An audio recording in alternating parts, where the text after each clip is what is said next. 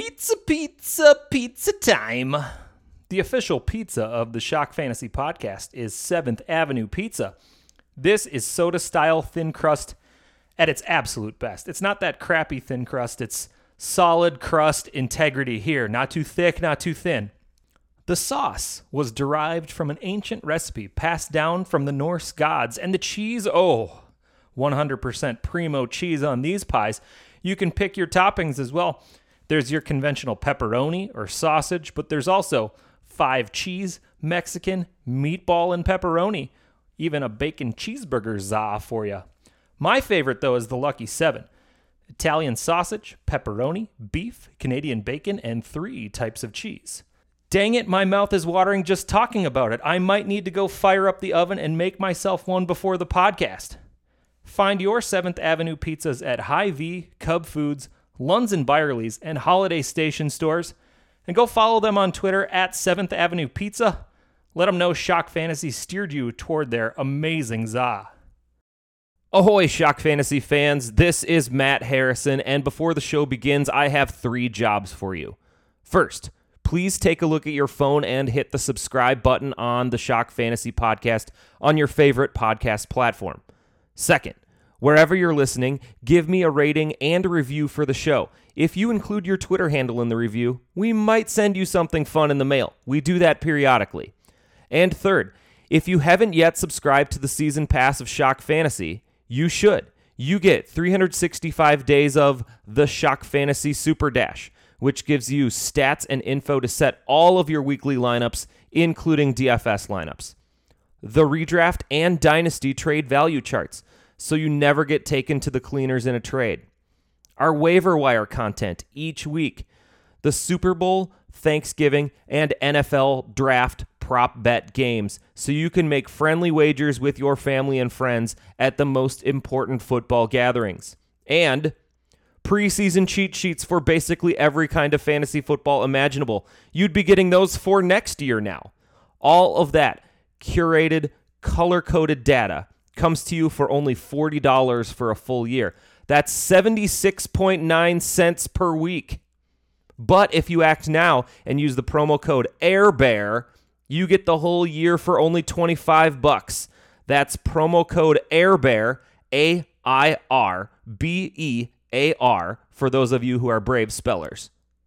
Enter that at checkout and we'll knock off $15. Thanks for listening. On to the show. Now, first off, how would we describe shock? Welcome to the fantasy. Nice. Man,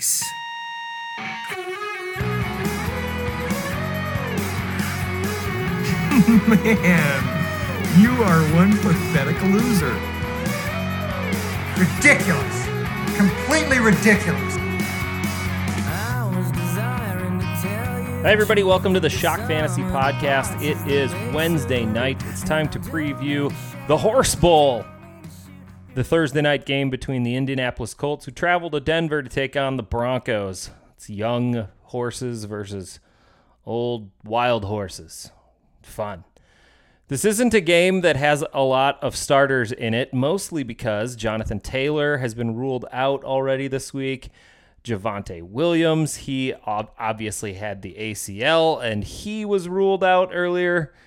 It's looking bad for everybody involved right now, and I'm a little nervous about playing any of the guys in this game right now, but we're going to go through everybody piece by piece, and we're going to see what we can deduce to get a few guys in your lineup here and there. Let's start on the Denver side because I think that's a little clearer here. Russell Wilson, he gets the C grade. I'm not even going to give him a plus or minus here. He's just been a C-level quarterback, and they're like 5,000 feet above sea level in Denver. Yes, that was an elevation joke. I hope you all enjoyed that. Averaging 245 and a score a year, that's like the epitome of, non-exciting quarterback numbers right there. That's like what you draft Davis Mills to hopefully be his bad games, I guess. It's pretty gross. So Russell Wilson's just to see. The matchup's not particularly good. I guess the best part about it is the Colts have only picked off one ball on the season, so they're not a big ball hawking group there. So high percentage, low distance throws is probably what we're looking at for Russell Wilson here. His favorite receiver has been Cortland Sutton so far, averaging almost 9 targets per game. 6 receptions and 86 yards. Sorry, I didn't hit the 9 times button. I don't have it plugged in today. Sorry. Oh, sad. Sutton probably gets the B- here. Jerry Jeudy down to the C-. He's only averaging 2 3/4 catches per game. That's just not enough in my book to be really relevant here. And the Colts have actually been very good against wide receivers. They've allowed the fewest yards against the wide receiver position, the 3rd fewest receptions, and only 3 receiving touchdowns allowed to the wide receiver position on the year. So I'm even going to downgrade Jerry Jeudy. He's on the bench now. Cortland Sutton, yeah, I'm going to downgrade him a little bit too. I'm going to give him a B. I don't think that that's a good matchup here. All of the tight ends are on the bench. A lot of people like Albert O. He's just not getting enough targets at about 3 a game. Eric Saubert, Andrew Beck, Eric Tomlinson, they're all involved in the tight end game. That's nasty. That's garbage. It's kind of weird because the Colts are actually one of the easier teams against the tight end position. They've already given up 4 touchdowns to the position this year, but I can't trust any one of those to be the guy catching the ball in the end zone on this one. And then finally on the running back position, Melvin Gordon, I guess I'm going to give him a C+ grade in this one. Indy's a middle of the pack defense. They're allowing 118.5 combo yards per game to the running back position, and they allow about 30 touches per game to the running back position. The 30 touches per game is actually the 5th most in the league. So a lot of people are trying to run on Indy. I don't know if Melvin Gordon gets the full workload here. We're probably going to see a good mix of Mike Boone involved as well. He's not startable in this matchup quite yet, but Melvin Gordon's probably getting in the neighborhood of 15 to 20 touches in this one. And if he can get 15 to 20 touches, he can probably put forth a decent day on the ground, somewhere in the neighborhood of 70 yards, and probably has the best chance to score for the Broncos. So Melvin Gordon, startable. What did I say? B grade? B grade sounds good. But Mike Boone is on the bench. Over on the other side, it's pretty nasty right now. You're not going to start Matt Ryan in this one, as the Denver defense has been awesome against the pass. Only 192 yards per game to the quarterback position. That's 5th fewest in the league. They haven't allowed a rushing touchdown, not that Matt Ryan's noted for that. They've only allowed 3 passing touchdowns on the year. That's 2nd best in the league. It's just not looking good for Matt Ryan, and frankly, it's not looking very good for the wide receivers, because on the wide receiver end, the Colts have allowed the fewest receiving touchdowns to the wide receiver position at 1, and the 2nd fewest yards to the wide receiver position at 118 per game. So coming off of being dinged up and a few injuries, I'm only going to give Michael Pittman a C+ here. Everybody else from the wide receiver position is on the bench. The tight end position, a lot of people chasing Mo Alley-Cox. He's currently ranked as the 10th best tight end in the league after getting 2 touchdowns last week, but I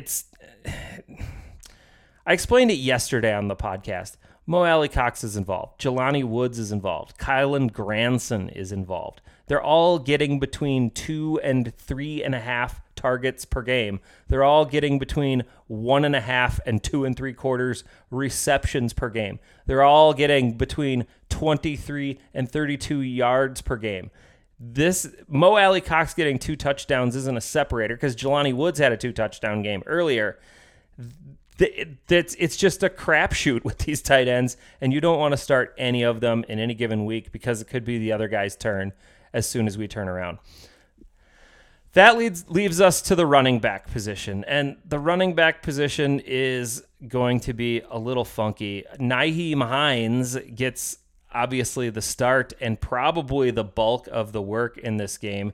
Deion Jackson is the other running back that's next in the depth chart, and Phillip Lindsay is on roster.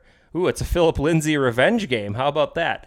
Hines is probably going to get more of the work, though, in this one. I would guess he's probably looking at about 8 to 10 carries, and he normally averages about 5 targets per game. That might go up a little bit here, maybe to the 6-7 target range. So you're probably looking at, a decent amount of yardage in this game.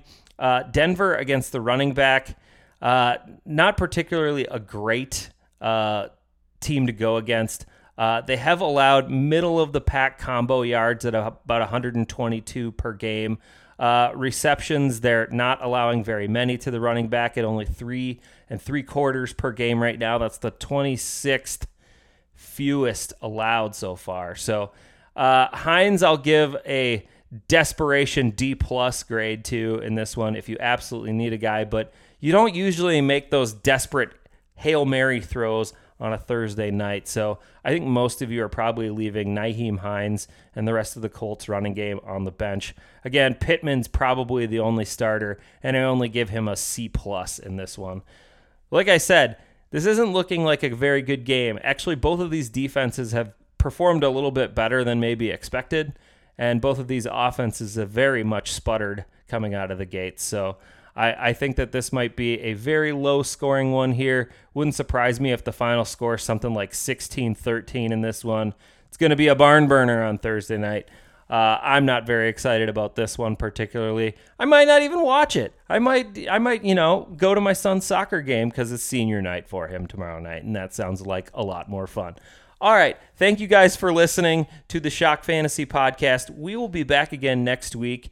Again, the Super Dash will be up on Wednesday night, along with all the things that you really want to do. And, we started a DFS league over at Shock Fantasy. Check the Shock Fantasy Twitter handle if you want to play in the Shock Fantasy DFS league that starts in week 6.